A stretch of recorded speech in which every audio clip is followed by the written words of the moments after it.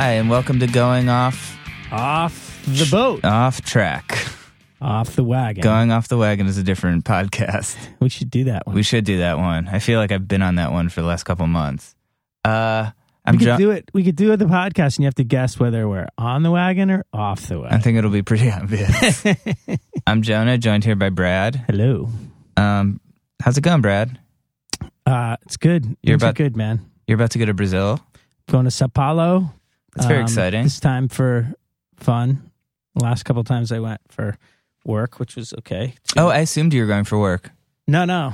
Really? Yeah, no. I've got so my wife's brother has lived down there for several years with his family, and they're going to probably be moving soon. We've been wanting to go visit him for a while, and this is kind of the last chance. It's it's spring break for the kids. So wow, that's a pretty cool trip. Yeah, I've never been also, down there. It's super cheap now because the economy and the mosquito virus and all this shit. So it's cheap to get down there. Is it safe down there? I don't know. Because I just remember, is that where they did the Olympics? So they're going to do that? The Olympics are coming up. Yeah, I just remember when they announced it, reading all these articles being like, this place is pretty intense. I mean, I don't know. People have asked me this. It's like, is Mexico City safe? I mean, was the East Village safe in right. the 80s and 70s? Like, I don't know. I mean, I know that, I guess if you were to go down there or go to Mexico City and you were like a big corporate Coca-Cola guy, you would drive around with armed guards because there's crime gangs and you would get kidnapped and stuff. Right. And somebody will steal your laptop, I guess, if you're in a shitty hotel.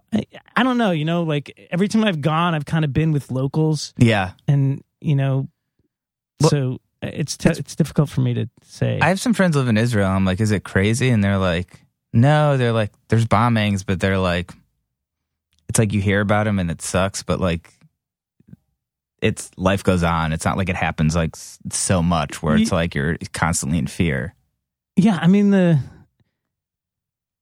Mexico City, when I was going down there, and one of the guys I was going to go with, it was like a year after all those kids got murdered. Remember?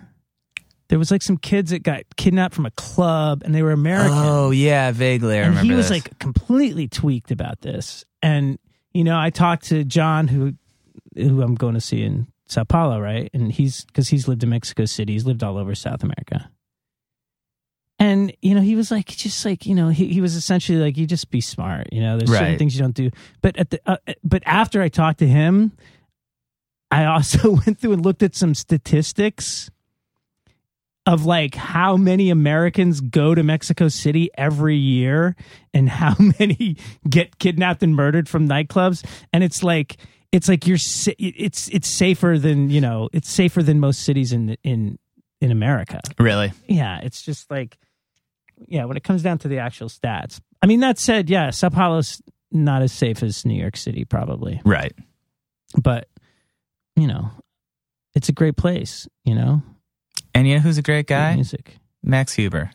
Max is a great guy. I don't know if he would want to go to Sao Paulo. Although he's been to Brazil. I think he went with the Foo Fighters. Really? For kicks. Yeah. It's one thing about, Max has a lot of cool friends. How long you guys have known each other for how long? Well, we talked about it. I met him. We did? And I can't remember. On this tour that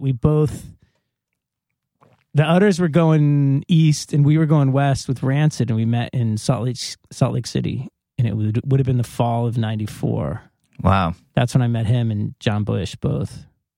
And then I lived with him here in the house also the house where Chris lived from the Foo Fighters, and just a ton of like pro athletes and stuff. My wife had this 4-bedroom apartment for like 12 years that just cycled through like all these amazing list of people. But awesome. Max lived there. Chris lived there at the same time. We were both there at the same time.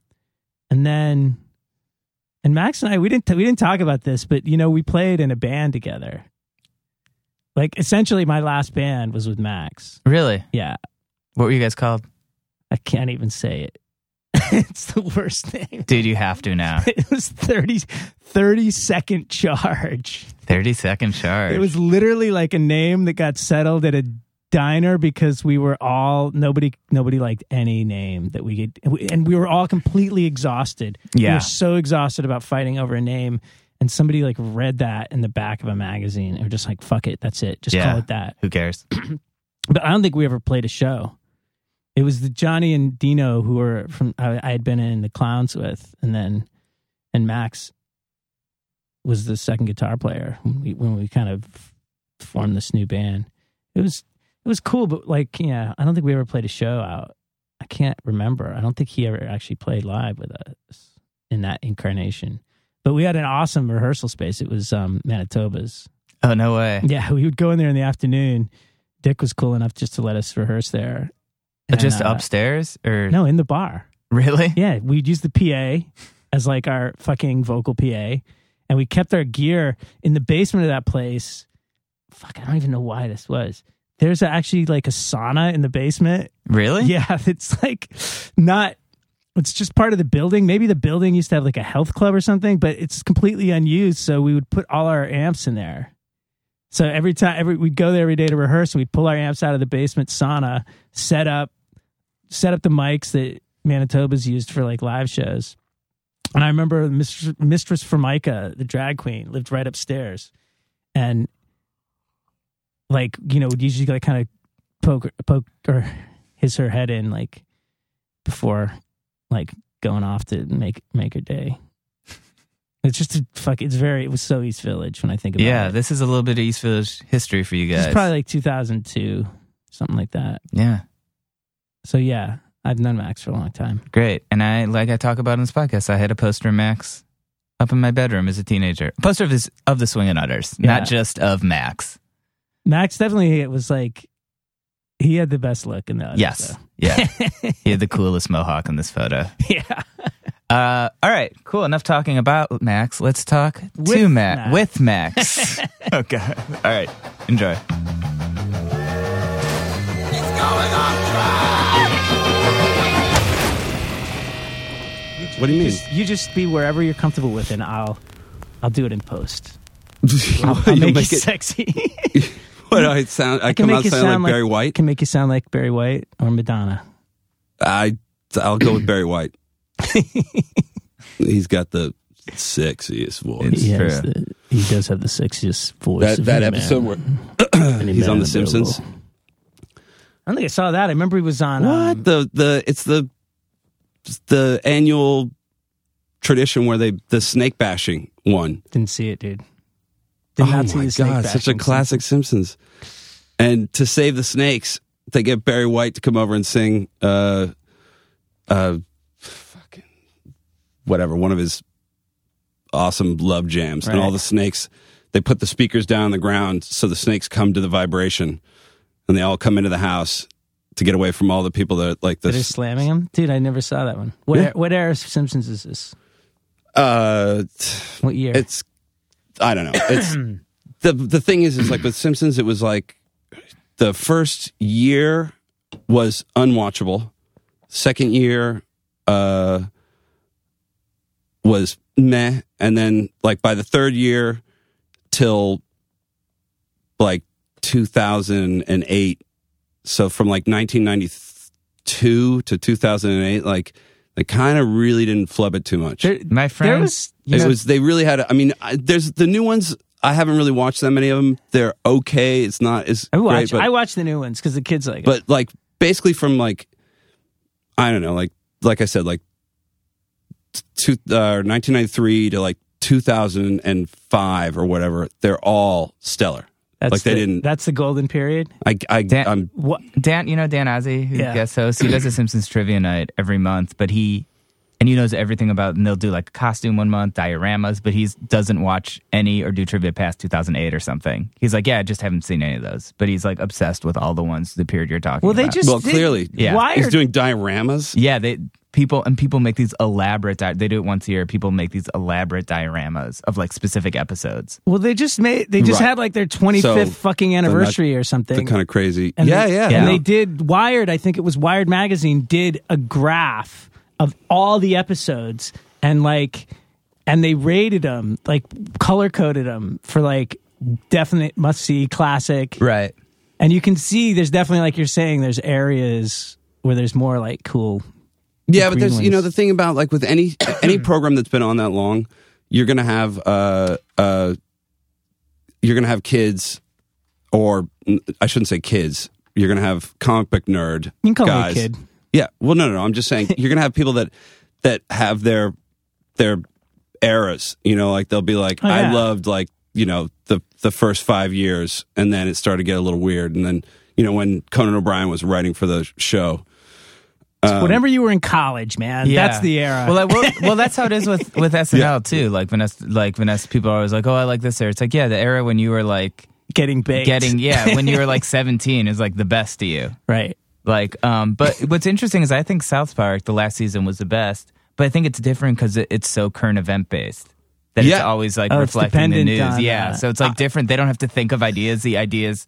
Like the subject matter's there, and they just have to. But do also, their wasn't the last season the one where they all the episodes tied in? Yes, it was the only season I think they've done one where it was like it was one long. Yeah, it was like one narrative. Like you could see them in and out, and you would like still understand what was going on. But yeah, they introduced new characters, and they kind of like went along. They all kind of connected. That show also stays, I think, really consistent. Oh yeah, and the fact that they write the show the week of the show. Right. And Comedy Central just lets them do whatever the fuck they want. Yeah. Obviously. Well, because of the skill set. Admittedly, they've had some flubs, but then they've also had, outside of doing South Park, they had the Broadway success and massive Broadway success. Yeah. Fuck, I still have to see that. Oh, dude, it's and so then good. also one of the great. No, I haven't seen it. I'm not really a Broadway guy. It was really good. I wanted to go see it when it was the original cast, but it was sold out all the time. I have a Connect too. Yeah, and I probably could have if I want to go. Whatever. Book of Mormon. That's Book of Mormon. Yeah. I heard it was good. But also, whatchamacallit? The puppet. I mean, the Team America thing? Team America, yeah. I mean, that takes balls. They made a movie with puppets. And it was amazing. And basketball. I thought that was good. That's one of the ones where I'm like, they were still trying to find their way. I haven't seen it in a million years, so maybe I have to go back. But I haven't watched South Park in a while. It's really. I'm consistently impressed when I do turn it on late at night. Yeah, but I was going to say with Saturday Night Live, the funny thing is that you're right. Like there are eras where everybody has their era. The original cast, the only era that nobody really was madly in love with was that the weird one where Robert Downey Jr. was on it. Like people that you're like, I didn't even know were on it. Yeah. Well, they had a really bad run. I mean, like in the 80s, after Eddie Murphy left or whatever. It was like the mid to late 80s. Well, I think it was like they were going to get canceled. Yeah, he was gone. Yeah. And then it was when that cast came in that had like Phil Hartman and what's the Weasley guy that has David Spade? Yeah. Farley, like that, Sandler, When all those people started coming in, then it went really into probably what everybody would consider its heyday. Yeah. Even though it's stayed, I think, consistently great. Like, when the next wave of like the Kristen Wiggs and Vanessa Bayer. Yeah. Vanessa Bayer. She's of great. course. John is in the credits. The credits. Are you in the credits? I'm in the opening, yeah. You can see his face. He's at dinner. You're at dinner I've with actually her, been right? in it twice. I was in it for 2 years, and they changed it for 2 years, and then they taped another one. Have you put that on your LinkedIn page? Because I don't have one, but I should. Does anyone actually ever respond to those fucking LinkedIn I was hanging out with someone. It's like one of those things like, I better have one, but I don't think it's going to. No, and they always, and the way they send it to you, it's always like this weird desperation. Yeah. Like, if you don't respond, like you're screwing over your friend. I was with someone last night, and she was like, I keep getting all these messages. It's like my 5-year LinkedIn anniversary. And she's like, people can congratulate you. And she's like, all these people. And she's like, I didn't even fucking know it was like, but I guess it like comes up in your LinkedIn. Like, it's so-and-so's 5-year anniversary. And you can like click to send them like, congratulations. She's like, thanks. Yeah. Well, that's the best part of the only useful part of Facebook. Yeah. Is the thing. birthday. Yeah. But that has saved me because I have the worst friggin' memory, and I'm also terrible about, whatever. Me too, sending but out it's- mail and cards and all that kind of shit. So it's just you're- made it so easy. You have a penis, right? Yes, I have. Right. Yeah, So that I do explains have that. a penis. Yeah. That's the problem. That's the problem with mail, with sending out cards, and with Remembering birthdays. let me say this though. I think testosterone prevents those things from occurring. Right. I agree with what you're saying. But I will say, Max, I think it's actually made wishing someone a birthday just basically so easy that it's like means nothing. Oh, yeah. Now you're like, oh, this person fucking went on Facebook and like spent 2 seconds. It's like so depersonalized to me. That's true, but at the same time, okay, this has also made it a little weird, where it gets competitive, where people are like, how many birthday wishes did I get? Yeah. Like I got, I was noticing other people's birthdays, and I didn't realize, like, I didn't turn on whatever the thing is that you need to turn on to, like, let people know it's your birthday. Right. And I was like, no one is wishing me happy birthday. And I felt really heartbroken. And then I realized, like, it wasn't turned on. Turned it on. I got a shitload, and I was like, woohoo!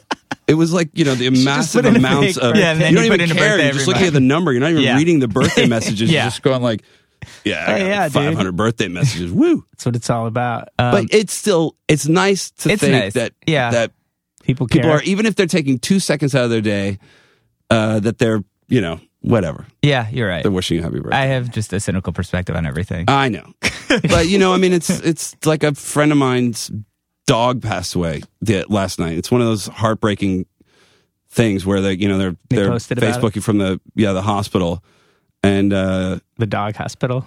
And it's also, that's where you go like, am I supposed to like this? I know. Well, don't they have a thing now where you can be? Well, now you can make like a frowny face or whatever. But but for a long time I was always like, you're at the hospital, I was like, man. like somebody's like, oh, somebody died, and it's like, oh yeah, I laughed. It's like maybe that's kind of lame. I used to do that on purpose. Like if someone was like, ugh, I lost my keys or something bad happened, I'll be like. Okay, yeah, but losing your keys is a little different than than the funny joke of like, haha, your parent died. Yeah, that's true.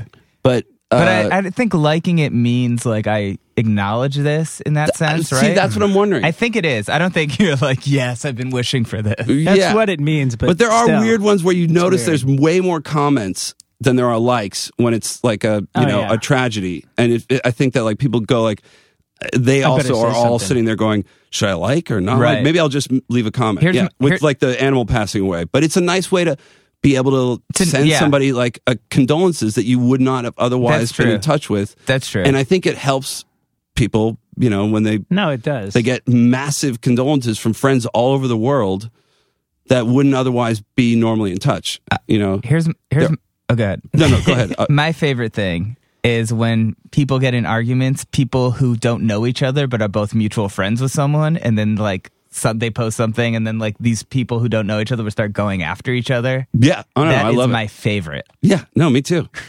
I mean, sometimes I'll instigate it just to see other people get into it. Yeah. Somebody, I think it's Zippy, friend of mine, who's like, he has this one like racist, like, right-wing friend, and he's like, and I've noticed that this guy will post whenever because Zippy's pretty liberal, and he'll like say something, and this guy will always post, and like I realized like at one of the recent posts, somebody like reacted to his friend's like bullshit statement, and Zippy's like, yeah, no, he's a total douchebag. I only leave him on my friend list so that people can see like how did he word it, like how far you can fall from being cool to being a douche. Right. He's like saying this after his buddy's post. I'm in a Facebook group with some friends, and there's a whole section that's like post racist memes that your family has posted. Oh, and people just compile them, and they're like, dude, my uncle sent this, check it out. And it's some of the craziest shit you've ever seen. And they're like, like they really posted this. Like Barack Obama's a gay monkey from Kenya. Exactly. You're totally. Like, oh, okay. Yeah. Didn't know that. Yeah. Yeah, no, it's weird when you start to, like, as your friends get older, they start to become their parents. Yeah. And they start getting more conservative, and they start, all of a sudden they're posting this weird conspiratorial shit that you're just like, yeah, really? Like, you guys don't seem like, I don't feel like I've gotten more conservative. Do you guys feel like you New have? York, you know what? The thing about New York is, I guess it's a little bit different. It's the land. It's the fucking Never Land, dude. It keeps you young. I don't know. Keeps you smart. Yeah, but it also makes you fucking insane. Like it, and it can make you. There are times where you go like, Jesus Christ, like, there are serious friggin' weirdos. I mean, I take the subway a lot, and like you run into for every time I take the subway, there's moments where you're sitting on a car and you're like, wow, like I'm literally in a microcosm of the world. Right. Like you look around and you're like, there's like 5 white people, like 10 Asian people, whatever, like a bunch of black people, Latin, Hispanic, whatever. And it's kind of amazing. Yeah. Each subway car is like this weird, and it's the only place like that in the world too. And for every sane person, there's there's insane person. Yeah. And there's weirdos. But dude, I gotta say, New York probably has the most amazing weirdos of any place. But have you ever lived in the country, like in a rural area? Well, when I was a kid, when I would go visit my dad, for like 2 or 3 weeks out of the summer kind of thing, parents separated. But since he lived in like Nowheresville, Pennsylvania. No, but when I was a kid, I really grew up in like, some of the time in the summer was full on. I mean, I had feathered hair parted in the middle, like, going to the roller rink. Like your look now. And yeah. Let me just point out that Max has got feathered hair right now. Let me point out that I had a poster. It'll never go away. I had a poster of Max in my bedroom in high school. Sweet. You had a huge mohawk. Jonah, we shouldn't talk about this. It was the juvenile product of the working class cover poster with the pink, and you had this huge mohawk, and I thought it was like the coolest poster. I had a lot of other posters. I'm sorry, too. I thought you were going somewhere else. I was hoping that was the only poster. No, there were a lot of just over the bed with some candles underneath it. Yeah. It was like that, like NoFX, Liberal Animation, like some of the classics. But yeah, Jonah, I was just at your apartment. You still have that? I do. It's Oh well, come on. Those some of those posters were actually pretty cool. Yes. Like I was proud of the artwork that was that not on every one of our records, but the juvenile product. Frank Kozik did it. Oh, really? I asked him, and I was like, I told him what I wanted. The weird sort of riot scene and the way and the colors, and he did it, and he was so cool. He was, really cool guy. It was when he had Man's Ruin Records and. Obviously, not to get in. Probably it was kind of like the heyday. Remember when that poster art shit was going on? Like there was a lot of guys. You guys were in a great spot in terms of like.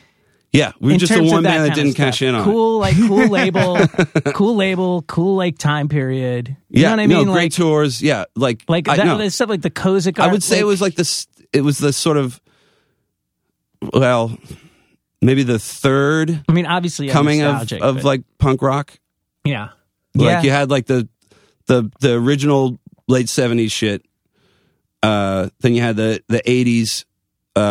Rebirth with hardcore and all that kind of stuff, and then there was like a whole nother level of 90s.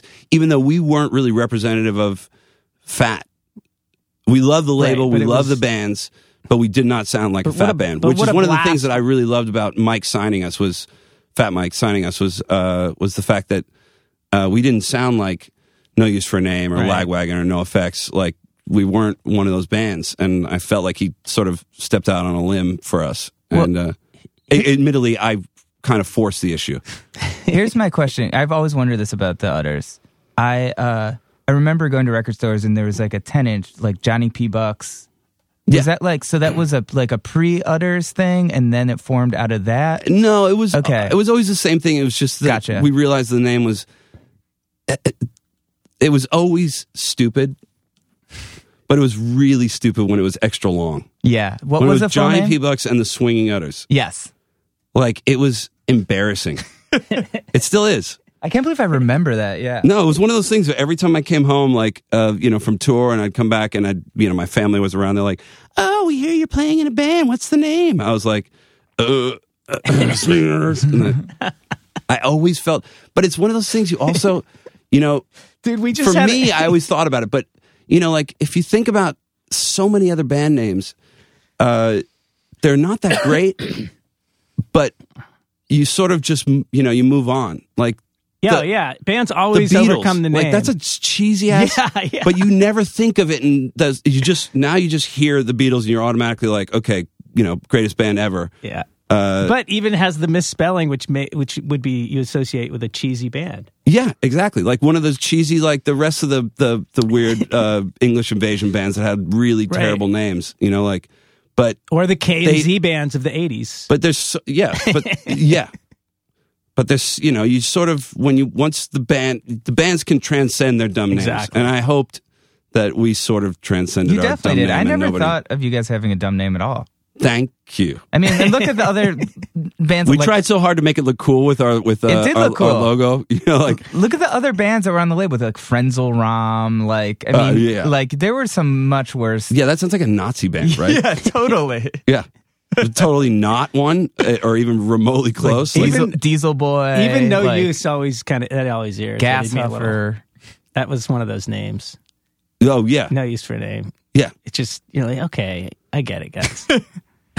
So. Yeah, no, it was, and the funny thing was when we did probably maybe one of my favorite tours ever was, it was us, No Use for a Name, and Suicide Machines. We did a European tour together, and it was pretty awesome. Yeah, and it was like, I don't know, like 50 shows in 48 days. It was totally insane. Right.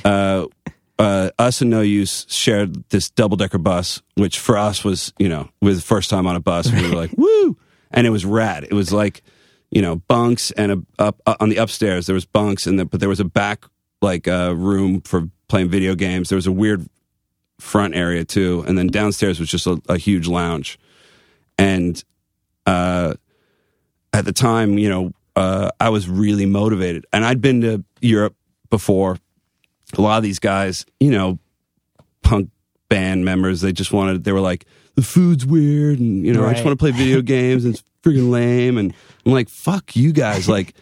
I'm going to drag you out every day. Like we drove overnight. Every morning we'd get to a new city, and I would drag them out and take them to, see old shit. Right. Like we referred to everything. Look, old shit. Go to cathedrals, go to museums, go walk around, explore the city. Shit that you never think then to come do. back, do sound check, play a show, get shit faced, and start all over again. But it was fucking awesome. Yeah, it was. Shiflet was still in No Use. Oh, really? That's where we really started to really super bond. I mean, we met on the first Warped Tour, but that's where we really. I mean, that tour, me, him, John Bush, really started to bond. Wait, you say the first Warped Tour, first Warped Tour? We met on the very first Warped Tour. On 95? Five. It was 95? Yeah, summer of 95. I always thought it was 94. Well, maybe it was. Because I think it was 95. But I'm pretty sure it was summer of 95 because I remember and they had sworn that they just got off this parking lot tour and described it to me. I can't. It sounded I'm insane. I'm blanking a little bit, but all I remember is that I think we were on the Warped Tour. I suppose I could Wikipedia. It was one of those, like. I'm probably the wrong. It was 95, dude. I worked on the program at AP for okay. I'm positive. All right. Okay. We'll go with the journalist. With me, my role in the Swingin Utters always, besides playing guitar and songwriting and shit like that, was motivator. Like the rest of the guys were were rad guys, and they were my best friends, and we were it's like being in a band. You guys all know that it's like having 5 wives or whatever. Yeah. It's beyond just family. It's a marriage, and they were sticks in the mud. Right. They didn't want to sign to Fat. They didn't. We first signed to Nicky Garrett from the UK Subs record label New Red Archives. Oh yeah, that's what the original Streets of San Francisco came out on. Yeah. I remember that. And then Fat put it out eventually later. But and that was awesome. I mean, like, meeting Nicky Garrett from the UK Subs was the coolest thing to me. Like, when I was a little kid, they were one of the first bands I ever heard of, just because I saw them on the back of somebody else's leather jacket. And he was such a cool guy, and he had so much amazing shit. Like, he was one of those collectors that just kept all his stuff from all the Subs tours. Oh, wow. And I remember he gave me a badge, or pin, or whatever the fuck you call it. Badge, I guess they call it in the UK. But it was like a square enamel badge that was from their 1978 Poland tour. Dude. I know. So gnarly. Wait, like a sew-on patch? No. It was a button? Yeah, but big, big and square and enamel. Like, oh, wow. Yeah. You still got it? Oh, yeah. Hell yeah. That's like Rock and Roll Museum Hall of Fame kind of shit. Dude. But anyways, we all lived in Santa Cruz, and I was like, we all have to move to San Francisco. That's 5 guys. Right.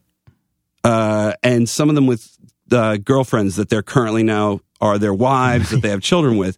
But it was like, we have to move. Like, if we want to go anywhere, we got to get up there and get into that San Francisco scene, which was just starting with, Green Day and Rancid and all that kind of shit was going on. So they moved. I mean, amazingly. It was like pulling teeth a little bit, but they all did move, which I'm massively proud of them. And then, with Fat Records after the with Nicky Garrett, like, we went on some really messed up tours. Some of them were actually fun, but our booking agent was a total idiot. And like, we did a tour with Chaos UK. I think it was our first tour of the US, and the last show was in Jacksonville, Florida. We're a San Francisco band. Like, we didn't know that until we got there, and then there was nothing else booked. Like, he was like, oh, and then started not answering the phone. So, this is back when they had like I don't know if you guys remember, but they put out this, I think Maximum Rock and Roll Book Your Own Fucking Life? Book Your Own Life. Yeah. I remember that. Yeah. And literally, it was the coolest thing. I mean, kids today will never understand. It's so different, but they will never understand what it was like without the cell phones. Oh, yeah. I mean, they existed, but we didn't have any. But just being in the back of a pickup truck, and you just Book Your Own Life literally had just the names and numbers of people's homes. Yeah. And then, like restaurants that you might be able to get in some venues. And we just used that on our way home. We just called people up. And Emo's in Austin, Texas, Emo himself just booked us into the venue and put us on like a killer show. And we had an amazing time with him. And that's awesome. That was such a great club. Yeah. It's not there anymore? No. At all? There's no more Emos? Maybe they moved. The original, though, the outdoor stage. Yeah. Oh, yeah. Anymore. You're right. Before, they didn't even have the outdoor stage. They just had the actual just bar. Like, that's the first time I think we played there. But fucking quarter stage or whatever in the corner. Yeah, that's when we played. Falling off the front. Kogi the Clown stage. Infamous. But anyways, the long story getting longer is, so I went with Omar and Lars from Rancid to not the BFD, which is in Southern California, but there's Northern California had another big radio event that was down in like San Mateo. I forget what the hell it was called, but like, it was at the time it was like Duran Duran and Elastica, which were actually kind of rad. Yeah. But and Joe's band, Joe Sibiondo's band. See, this is one of those moments you're gonna have to edit. We fucking played with these guys too. Well, we have to edit for both of us. His second band with Steve, the guitar player. Yeah. I'll slug it in. Yeah, Look smart. Where is it like Joe's band? Brah, brah, brah, brah. I can't believe I'm forgetting it right now. Like, is that the Sad One Dummy dude? Yeah. Okay. Quick, find it before I get here. Come on, dude. No, it's my fault. I brought it up. But anyways, 22 Jacks. 22 Jacks. Yeah, Joe's band, 22 Jacks. Who was a great band. I love that band. Yeah, I mean, yeah. So they were there, and all I remember is like Omar was tagging along with me. Lars, we got pulled over on the way there too, by the way, in this like shitty van by the cops. And this is one of the and I had my hair done in nails, and Lars looked like Lars, and Omar looked like somebody that just was illegally across the border. And when was this now? This is 1996 maybe, or 5, right? Maybe sometime. I don't know. Everything was happening really quickly, but I just remember meeting Mike, and we got pulled over. Yeah, and my military ID was one of the things that always got me out of everything at that time. My Marine Corps ID was, the cops would just be like, "Get out of here." It was awesome. I don't know how many times I was like, compare your blacked hairstyle? out drunk. Really? Yeah. Not proud at all, right. But a kid and being stupid, and the cops were just like, drive home. So there it is, kids. Join the Marines for that card, because it'll make the rest of your life a lot easier. The one thing you're going to get out of it. But anyways, so we get to the show, we meet Mike, and I just go up to him and introduce myself, and he's like, "Oh yeah, I like your band, maybe we can do a 7-inch." And I was like, no, I want to do an album. And I wanted to be on Fat. I wanted to do an album. He's like, "Okay. I'll come check out one of your shows," and et cetera, et cetera. And we got into it was at the time when, like I said, Green Day was blowing up, Rancid was blowing up. So major labels also got interested. Not that there was ever a bidding war, but, this guy, Jim Guierno, who he was like a big wig at what's the big record label? It wasn't the Bertelsmann, BMG. Was that a big record label? Am I thinking Bertelsmann Music Group or something? Yeah, BMG, BMI. I mean, not BMI. BMG was a collective, yeah. And they own like whatever, MCA or whatever. Yeah. Anyways, he signed like Alanis Morissette and all these other bands and so he had, he's one of those guys he wanted to sign the band, flew me down to LA. I met him in his office, platinum records all over the wall, everywhere. Super nice. But really the whole thing was mega cheesy. Like they were opening up a new independent label in Laguna Beach. He put me up in this crazy fancy hotel. Trying to impress the young punk. Yeah. He had Duff McKagan call me at the hotel. Really? No way. What'd he say? He was like, you really should sign with Jim. He's like, we play golf or whatever, or my manager plays golf with his manager kind of thing, or my manager plays golf with him. Right. He's a cool guy.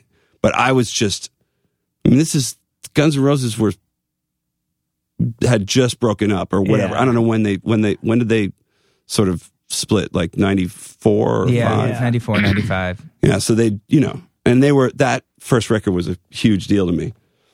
And then he came down to, and actually Duff and I became friends for a moment. Right. Like, he was doing the Neurotic Boy Outsiders. Right. The Steve Jones thing? Yeah, which was fucking fun as shit. The records may not have been the greatest things you've ever heard. I kind of liked some of the stuff. It's cheesy. It's very Steve Jonesy. Steve Jones, really. Yeah, but he is such a fucking cool dude. All of them were really cool. Jones is. It was such a weird group of guys too. It was Who else John was in Taylor from Duran Duran was playing bass. Right. Duff was playing guitar. And the drummer from GNR was on drums. What's his face? Sorum? Yeah, Matt Sorum. All right. Yeah, and so like we'd go to their shows and but what happened with this label anyway, guy? so I went down. Sorry, that's okay. You went off track. Yeah, I'll that's what you're do that a supposed lot. to do. I'm like Omar. That's what we're here for. No dude. one knows who Omar is, but Omar Roher is the greatest at long stories long. Half the people listening to this might know who Omar is. All right, good. Yeah. Anyways, What's up, So I went down to where they were building the new label office, the headquarters, and it was like in the works, and they had like, you know, like all the shit that was going on in the 90s, you know, like where all office spaces were like giant toy stores. Right. Everything looked like open. Yeah, like Willy Wonka and the Chocolate Factory kind of shit. Yeah. Right. And he was like, what do you think? And I just remember one time saying like, it'd be rad if you guys had a basketball court. And he's like, done. Like weird shit like that. Like, you know, dude, he like was bring somebody over and be like a basketball court, put it in. I never heard this story. This is hilarious. Yeah, and then he flew up to I came back, he flew up to San Francisco, he took the band out to dinner at like the most shishi joint in SF, that was like the trendiest spot at the time. And my band, most of the guys in the band had never been to a restaurant above like a taqueria. So they were totally confused. The whole thing massively backfired. It was really awkward. Really? Yeah, they didn't know what the fuck they were doing. They didn't know what the hell was going on. Right. And anyways, later that night, we played a show at Gilman Street. Everybody came out. And Mike came, Jim Guerrero came, and God, somebody else that was, I know the guys from Offspring, some of the guys from Offspring were there, and then they all went, after the show, we all went back to a hotel to play poker, which I didn't know how to play, and I wasn't playing, and are you just stretching. Oh, okay. Sorry, I think you're trying to hand me something. Sorry, some booze. You need you need any more? I will. Okay. Anyways, give me the signal. Okay. Yeah. This is the international sign. Got it. Anyways, they were playing poker. It was totally insane. It was so much friggin' money. I mean, for me at the time, you know, like all the hands were like, and you know, Guerno, I think also was managing or had something to do with Offspring. And I just remember the drummer, who was a really nice guy, but he was not particularly good at the Offspring the whole drummer? drumming thing. Yeah, I know I'm going out on a limb here, okay. But whatever. I think everybody knows. Gives a shit. He's not. They got rid of him, didn't they? Yes, they did. And I have another gnarly story about that guy, but not that he did anything wrong. But they have to keep him separated from the rest of the band. Sorry, go ahead. Nice. That's number one. But yeah, he was just like the guy didn't know how to play, but he had, you know, he was loaded because at that point, Keep Him Separated had become a huge fucking hit. Yeah. Wow. Sorry, God. I'm That's done. two. I got one left. Oh. Sorry, Max. I don't know. When you could bust it out, it'd be amazing. He's I don't know what it is. You know that Joan is a punster. This is his pride and joy. Okay. No, that's pretty good, actually. That's what I do. That was actually, the Smash one was the best. Yeah, that one was more in context. Yeah. Sorry, Max. Continue your story, please. Yeah. You know, I'm sure you're all dying to hear the end of this one. My point being is that it was like he was playing cards. Jim Guerrero was like, you know, fold, shut up, you know, like whatever. Just, and I'm not, making Jim Guerrero sound like a bad guy just in case he ever wants to hire me for something. But yeah, it was just crazy high stakes, but Mike cleaned up. Really? He's so much. Figures. Mike is, Fat Mike is unbelievably good at all the weird, like any kind of card game, bowling, pinball, pool, whatever. He'll kill you in any of it. But see, poker. I mean, you could never play I don't think Mike could ever play like a normal sport. Like he wouldn't be good at football. No, I'm not or surprised basketball. because poker's one of those things that like guys who like own companies and presidents have all been like really good poker players. Supposedly, Nixon was a killer poker player. And there's a whole list of them. Kennedy, like tons of presidents have been renowned poker players. But also, like, it's just one of those. Yeah, poker, well, okay, but that's cards. Implying that. I'm not I mean, surprised that sort of Mike's says that, like that you know, being a poker player means that you're, because it's about you're exceptionally. It's sort of like if you're good at playing poker, it means you're going to be good at politics, which sort of does make sense. It goes hand in hand. Yeah. But at the same time, like, poker playing relies on whales. Like some of the richest people on the planet that just lose. Right. Like, I mean, somebody has to. Everybody has to lose. Only one person gets to win. Right.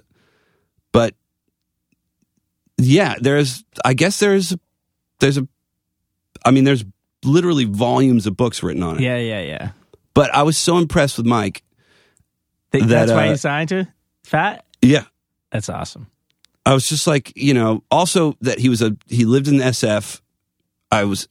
We were becoming friends. We became fast friends after that.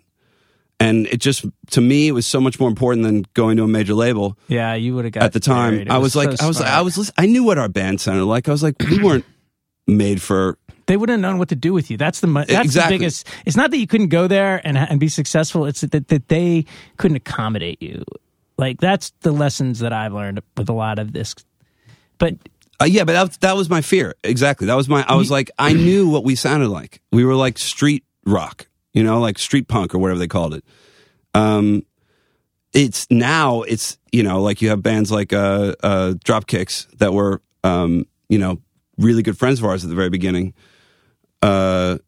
Still are friends of ours. But they went on. They took it to the umpteenth level. They were so much smarter. My band were actually real life drunken idiots. We never, thought beyond the next thing that was in front of us, our next show. Dropkicks, like, took that sound and, like, got in touch with Guinness and, got sponsorships. And, they were sober, which helps a lot. And they were so business minded, and this isn't taking away from their music, but they were so much smarter about it. Yeah. And they, and you see now it's like they're synonymous with Boston, and also they made that effort to sort of become like Boston's band. Where now it's like they play them at baseball games. Anytime there's a feature on Boston, they'll bring the song from The Departed out. The coming up to Boston or whatever or whatever the song's called. Did you guys ever play with Jawbreaker? No, I wish. I saw Jawbreaker a couple times and was a fan. I actually liked as they progressed though. Yeah. Like I thought that they got better. Like what was the I think it's their last record, the one with Dear You? Yeah, Dear You was the Major League one. Yeah. Yeah, it was but it might have been my favorite. I really like that. There was a lot of, you could hear that there was a lot of influence from being on tour with Nirvana on that record. Yeah. Which I thought was a good thing. I thought it kind of helped round out their sound. Unfortunately, then they split up, and I don't know if you became a fan of Jets to Brazil or. I did, yeah. Yeah. But it was that was a lot different. Yeah. Yeah, that's a band that I would love to. They've never done a reunion. They haven't. There's been rumors. There's a photo of them playing together. There's actually a band called Jawbreaker Reunion. That's the name of the band.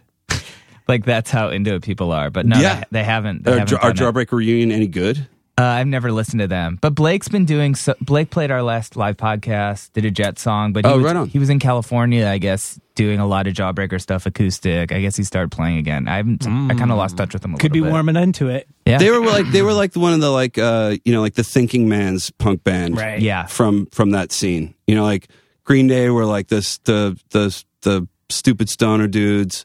Rancid were the crazy, punk rock guys, even though they were sober. Yeah.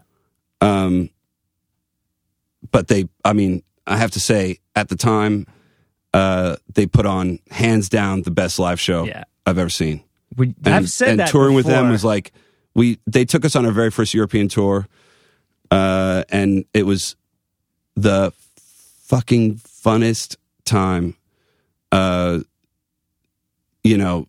and I were really, really, really tight friends ages ago. I haven't spoken to him in a long time, which is, a bum out. But well, that's where we met, dude. You and I met.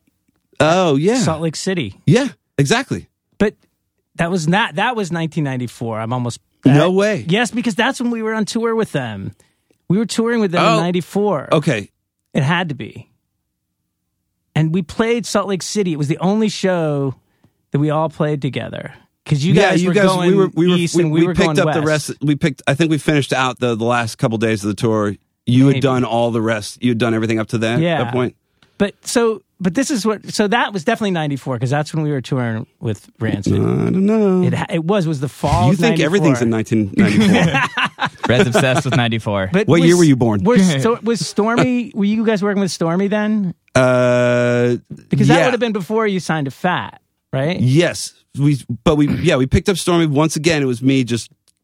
She came to it was a Rancid show at Gilman Street. Right. We were playing with them, and I just remember going up to her and being like, "You got to be our booking agent." Like she was the best at the time, she turned out to get even bigger and huger and so powerful that she did amazing shit for us. I mean, that was the reason she was so great was that she used that power to fucking for stand her up for her little bands. Yeah, it was so awesome. Yeah, we had a venue that we played in Philly that tried to rip us off for our money, and she took away an Offspring show that was going to be at like a friggin' 10,000 seat place. She moved it. She would totally. Are you serious? She would totally. She literally. She was That's so awesome. punk rock, dude. When we signed to Warner Brothers, she was really kind of a little bit uncomfortable with that. She was so punk rock. She didn't want to she kind of didn't want to deal with the label. But she was a beast. She would do that. She would not just threaten to do it. She would fucking do it. She was so awesome. And she was she's the coolest person in the music business. If you saw her on the street, you would think, oh my God, there's there's no way this, she was like, what, 5'3"? Yeah. Really pretty, but sort of had she's that kind of normal looking. The girl next door. She's the girl next door look. Yeah. Really pretty. Yeah. And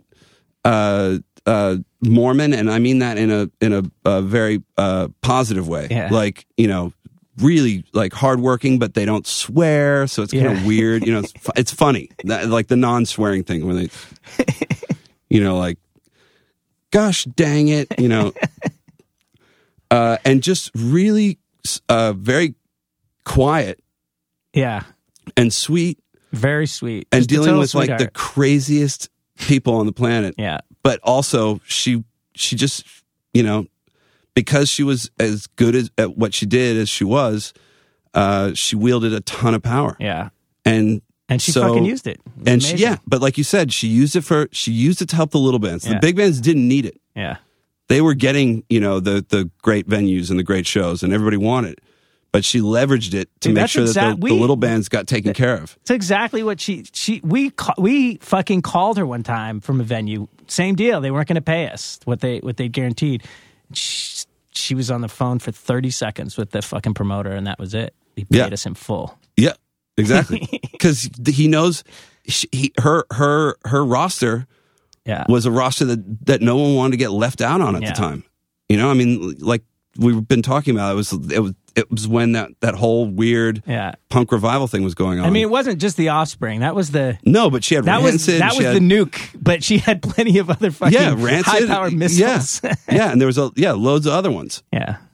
No Effects. I mean, I think she did all of them at the time. She did most of the big fat bands, which a lot of them were actually and Epitaph. You forget and Epitaph bands, but a lot of them were. People forget, but in the late 90s, they were big bands. They commanded, they're also bread and butter bands because you're not fucking talking about arenas where there's actually a little more.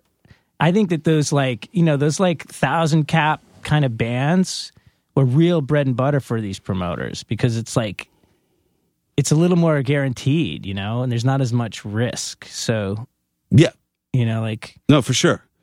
But I mean, she kind of could dictate what bands went on the Warped Tour. Yeah. And she got us so many great tours, but and she did so much for the band. But yeah, another person that I had to just go like, you need to work with us. That's pretty and awesome. just turn on as much charm that I'm clearly not showing right now. But she's the most she's more valuable than a label or a manager or anything. Is a good booking agent. Yeah, it's the hardest thing to get too. Yeah. Yes. Definitely. And her routing, like, she would never route you. Like, you'd go bang, bang, bang. And if you had to drive for more than like 5 hours, you'd But we fucking were get a also day the off. willing band. Like, we never turned down a tour. And we were also willing to do the most insane routing.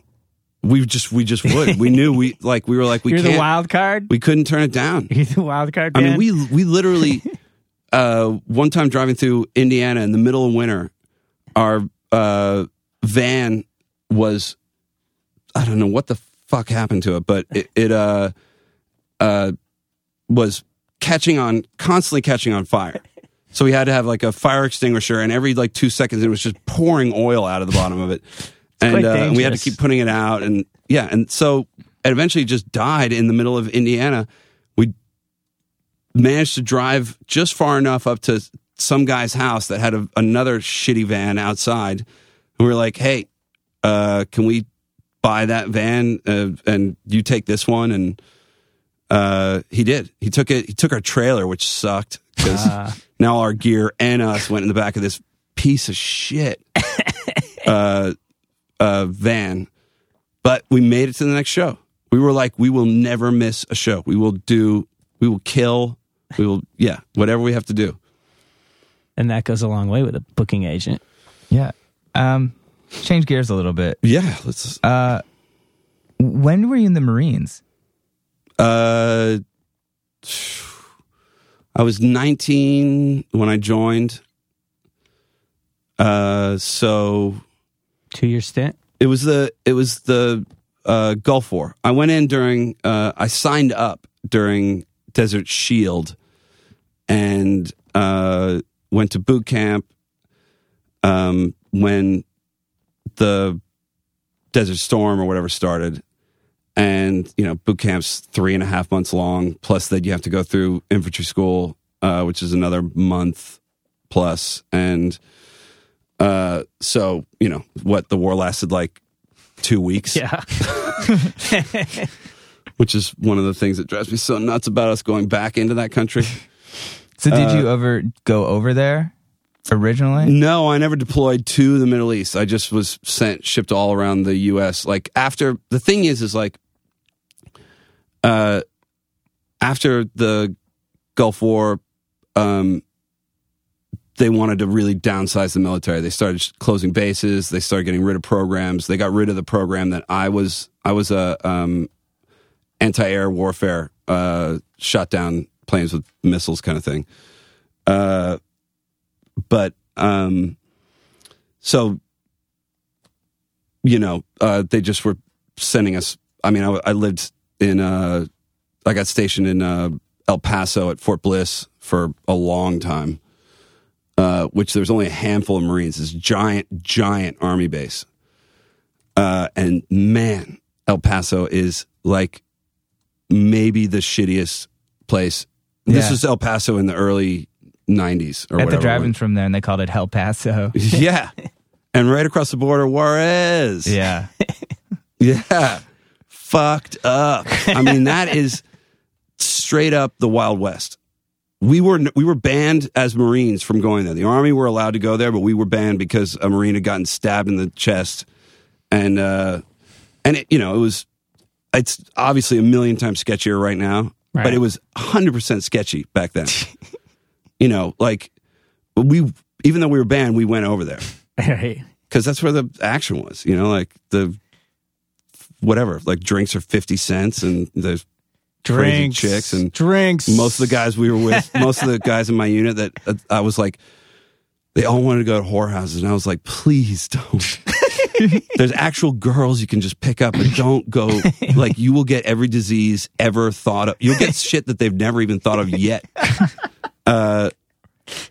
But it was, like dirt roads, fucking the sewers were On open either sewers side, down the sides of the, it was like, you open the swinging doors to go into places and shit. Fights all the time. I remember coming out really wasted one time, and I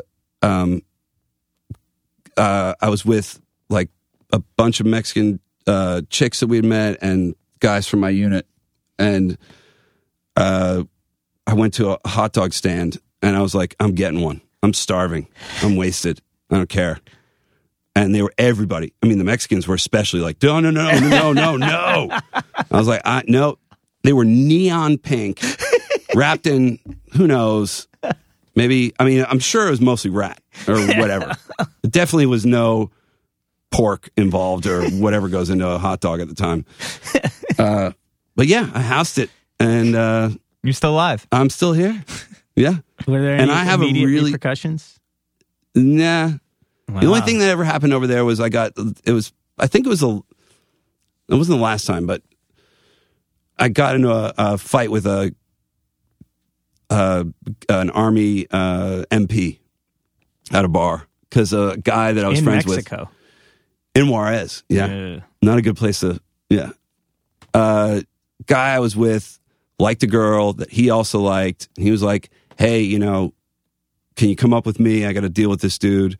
So I was just there to sort of back him up kind of thing. And I'm just standing behind him. And this one guy is just dagger eyes, like at mad you? dogging me. Yeah. At me. I'm not even the guy that has anything to do with anything. And he's just, and yeah, he's mad dogging me. And I'm like, all right, I gotta lock eyes with this guy. At the time I was, it's a stupid way to think about things, but I was just like, if he's going to stare at me, I'm going to stare at him, and we're going to see how long this fucking lasts. So we were staring at each other, and then out of nowhere, he leaps at me and claws my face. Are you sure this wasn't a dog? It could have been. It could have been the Mexican guy selling the hot dogs. No, He clawed you? yeah, Whoa. like literally, like huge claw marks all the way down my face. What the fuck? Yeah. So I reached around, he reached around the guy that I was with and clawed my face out of nowhere. A fight hadn't broken out. Like, Holy he just shit. decided, like, he was staring at me. He really wanted to claw me. He literally that was just reacted going like- through his head. I'm going to claw this guy. I can't wait to do it. So he clawed me, and he was fucking shit-faced, and I wasn't. Well, obviously. And I grabbed his collar and just started, and my friend was sort of in the middle still and was just, like the freak out fight. Right. Where you go into like, you see red and you just start, all you're doing is just, I'm like, I'm going to hit this guy in the nose as hard as I can, as fast as I can until, Till he leaves the you alone. fight's over. Yeah. And eventually I was just holding him up, and then some huge dude came up from behind me, put me in a full Nelson, lifted me off the ground, so my feet, and I'm 6'3.5". This guy was like fucking 6'7", and dragged me out. And I was like, all right, here's where I die. And then threw me out on the street, and then the cops, Mexican police, which I use police as a really loose term, grabbed me, and they were like, you're going to jail. And I'm like, oh my God, my fucking life is over. And the girls that we were with came out, and they just like were arguing with the cops, and they sort of distracted them for a second. And then my friends just grabbed me and tucked me into another place. What's that? He bailed. Yeah. Oh yeah. I managed to get away. They managed to convince the cops not to. Thank God we knew actual, locals. Right. And back then it's hilarious. This whole fucking border situation. Like, these girls, they were like middle class girls that just like to, hang out. I'm sure they were maybe hoping to marry a dude in the military for, the benefits that come with it, which I don't, it's really not that rad. But they came and went all the time. They'd come to our base. They'd drive over the Rio Grande, come in, hang out. I mean, when you were walking across Rio Grande to go into Juarez, there'd be dudes, wading through right. the water or swimming. No one cared. Right. But they would come back and forth all the time. Really? Totally illegally. Yeah. I mean, no one cared, and it so didn't matter. Right. The whole border thing is such it's what's the word that I'm looking for? Bullshit? No, what do you call it? It's when it's like a made up problem. Oh. Like Fabricated? No, there's a I like there's the word like fabricated. Though. Yeah, that's a good word, but there's a word for when when politicians do it. Yeah, like what I'm talking about when they like the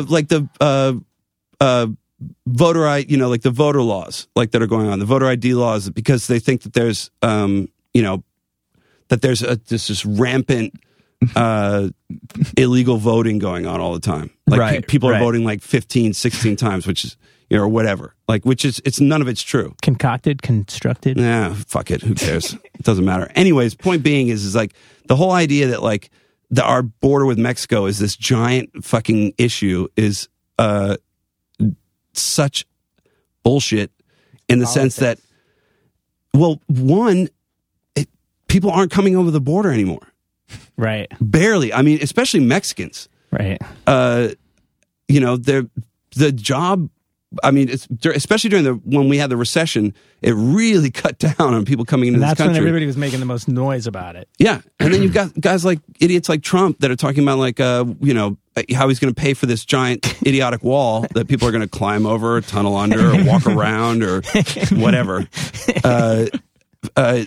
He wants to pay for it by taking away remittances, which is what illegal immigrants over here send back to their families. Right. Or not even illegal immigrants, anybody sends back to their families in Mexico. Right.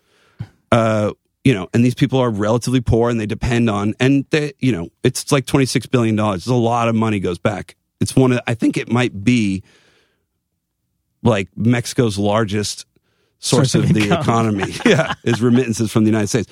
But he wants to shut it down. Right.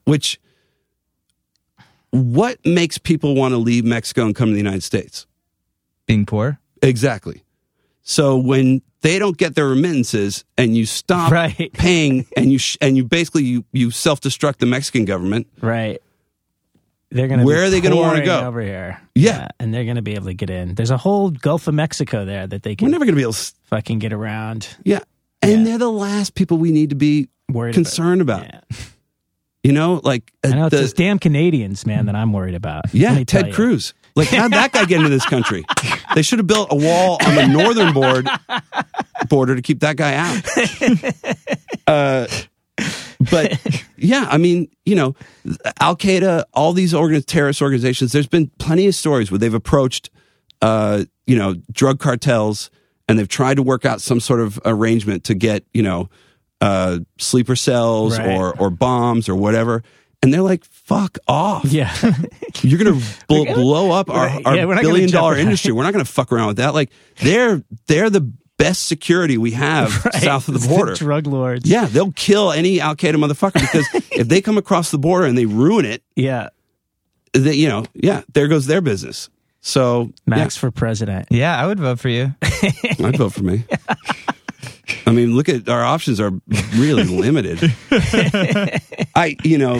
Speaking of politics, though, I got to say that. Okay. No. All I was going to say is I'm not going to go Bernie bro on you, and I'm not going to go Hillary. Right. I'm just going to go. We've got a narcissistic ignoramus who's in Donald Trump, and we've got a literal Batman villain. Yep. in Cruz. I mean, that guy, does he not look like the Penguin? He does. Yeah. Or a guy wearing a melting Ronald Reagan Halloween mask?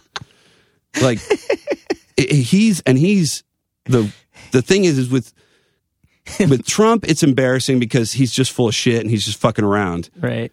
But it doesn't excuse the language he's used and how, incendiary he's been and how vulgar. I mean, the guy is a total pig.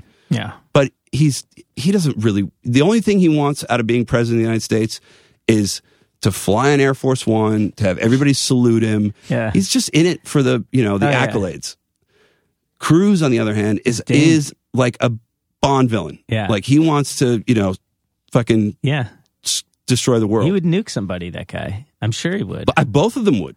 Donald Trump would nuke somebody in a heartbeat because if they made fun of his small hands, say goodbye to your country. You're fired. Yeah. There it is, number 3. Yes. Yeah. But my point being is that we really have 2 horrible options.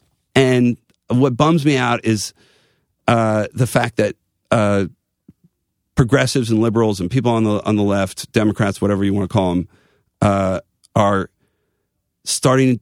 You can see it's starting to devolve into what the Republican Party is. Now you've got the Bernie and Hillary people really going at it. It's getting kind of nasty, and it's a bum out. Like the effort, they should, keep it civil, keep it on the issues, let them debate, right, and let people make their choices. Whoever it is going to be 100,000 times better than anybody on the right. But the fact that they're it's getting ugly, and I mean the Republicans, it's their dream come true. If the Democrats head to a contested convention and it's ugly and people are saying like, I'm not going to support so-and-so, Bernie people are not going to support Clinton. Clinton people will always support whoever. They're just diehard Democrats. But it's a bummer. I just want to wait. I almost want to turn off the news. And even though I'm a weird news junkie, like it's a time to be masochistic It's hard thing. to turn it off now, but I feel the same way. I've gone a few days where I just don't turn it on because I can't deal with it anymore. Yeah. But, you just want to be like, look, just, let me know after the convention who I'm supposed to vote for, and I will. I don't want to sound like a weird automaton robot, but it's all you're doing is you're making sure that the Republicans don't put somebody in the White House because they're lunatics. I mean, it's. I always thought, with I thought it couldn't get worse than George Bush. Right. He was, clearly somebody that had no interest in being president, was dumb as shit, had no interest in learning anything, was weirdly like, one of those born again Christian, which ex-cokehead. Yeah, that's what I mean. This is like, I can't stand that whole aspect, which is like, you're allowed to be a fuck up and a douchebag your whole life and a scumbag. You could be a whatever. You could be a woman, wife beater, drug addict, crazy criminal. As long as you have that, like, I've come to Jesus moment, somehow all that gets erased, and you are, now you're, you're groovy. That guy, it's a little cheap. Yeah, and it's also massively lazy.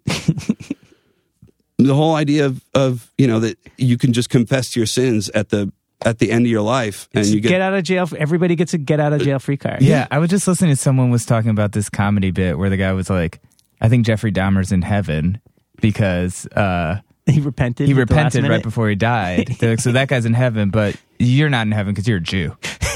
Right? Like, okay. I think Kurt Metzger said that, but yeah, it's all right. Now we've gone from politics to religion. Yeah. Hey. Yeah. I always love talking politics, religion, you name it. Bernie, he could be the first Jewish president. Yeah. Even though, I don't think he gives a rat's ass about being Jewish. But at the same time, there's a lot of non-secular Jews in this country, which I've had two stepfathers that were. There's one in this room. Yeah. I read an interesting statistic that was like Bernie hasn't mentioned being Jewish once, where Clinton has mentioned being the first woman president like 67 times or something. It's like a running point for her where he's just like, yeah, whatever. Yeah, because the weird thing is honestly, I think that unfortunately, I think it's a bigger roadblock. Yeah. Our country is like 80% Christian, even though they feel like they're persecuted. Right. Like they're, the 0.001% of the country that's Muslim is enacting Sharia law all over the place, and Christians can't come out and be themselves. It's friggin' There's war on Christmas. idiotic. There's a war on Christmas, man. I know. Believe me. I'm behind it. I'm behind it yeah. too. I've got way too many toys in the house. We need to shut down Christmas. It costs My a kids friggin' get too fortune. many toys. Yeah. But Black Friday, we need Black Friday. Oh, Yeah. That's after Thanksgiving, right? Oh, Or- wait. Yeah, you're right. That's after Thanksgiving. Yeah. I get my holidays confused. Yeah. I'm a bad American and a bad Jew. Well, no. Yes, you're a bad Jew. Because you were dealing with Christmas. Yeah. You're not supposed to know about. Well, no, I don't know. So I guess I am a good Jew. Oh, yeah. No, I totally fucked that up. Jews gonna love fix it? Christmas. It's true. Everybody loves Christmas. It's a friggin' secular holiday. it's absolutely secular. Yeah. I don't like the music drives me crazy. Oh, right. Really? What Yeah, about but I the mean, Pogue song? don't you like the idea of like, or do you not? I'm weirdly sentimental about like holiday parties. Yeah. Not like office holiday parties, but like getting together with family and friends and Christmas Yeah, tree. it's and, huge. It's like it's Christ- one of the biggest social like times of the year, and I think that's what it is. It is totally secular. Yeah, it is. Yeah. And That's why everybody- I'm saying like a lot of Jewish families that I've known and throughout my life have celebrated in a weird way, some sort of Christmas. And Hanukkah essentially is sort of secular. Yeah, it's at like this one point, of the least important Jewish holidays. At this point, it's basically like, okay, same kind of deal.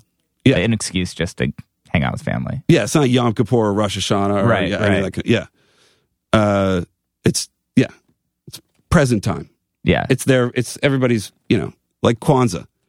That's some clearly made up holiday. I'm pretty sure Max knows more about Judaism than I do.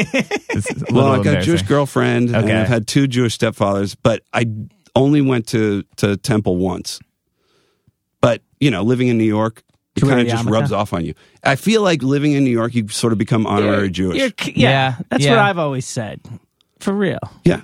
Because, you pick up Yiddish in like 2 seconds, or at least, some of the better curse words. Yeah, you're definitely honorary. I feel that way. Congratulations. We welcome you. Thank you. Shalom. Shalom. Yeah, no, I like, I want to be part of the tribe. You're in. All right. I think I can do that, right? Is that how it works? I don't know. Yes, I think it is. Yeah. I think it's just So- any Jew can just say, "Hey, you're part of the gang now." Yeah. Well, I don't know if I could. Do you have to jump me in at some point? no, we'll worship at Black and White. Ah, That's where we'll meet. the temple. Yeah, That that's the sounds temple. kind of Yeah. religious. Yeah, Black and White. Yeah.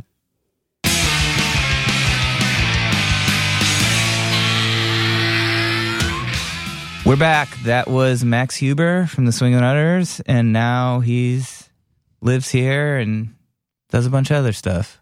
Yeah. Max is definitely an interesting guy. I thought that military stuff. I had no idea. Yeah, I'm glad we touched on that Yeah. because it's an interesting aspect of his. We need to do another one with Max because like there's so much other shit we could talk about. Sure. If you can get him back out here, I would do it. Yeah, I'll talk to him. I gotta go see him maybe this weekend. Oh yeah.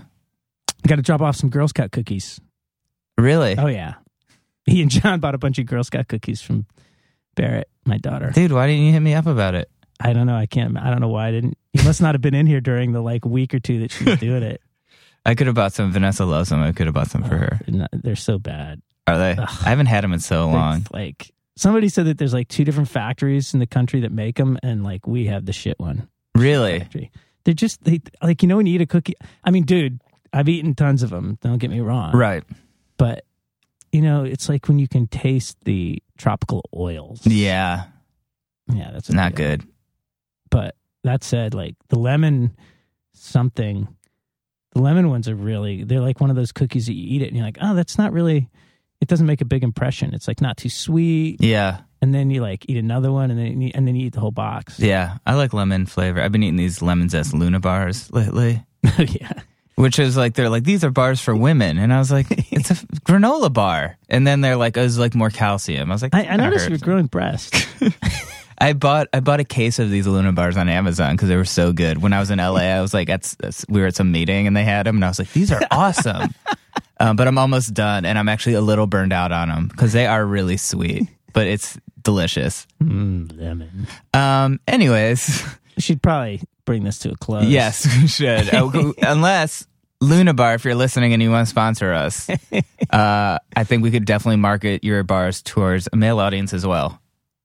Yeah. We can make them the tour bar. Yeah, the tour Every bar. band has some kind of energy bar and they're fucking Yeah, and everyone needs calcium, so think about it.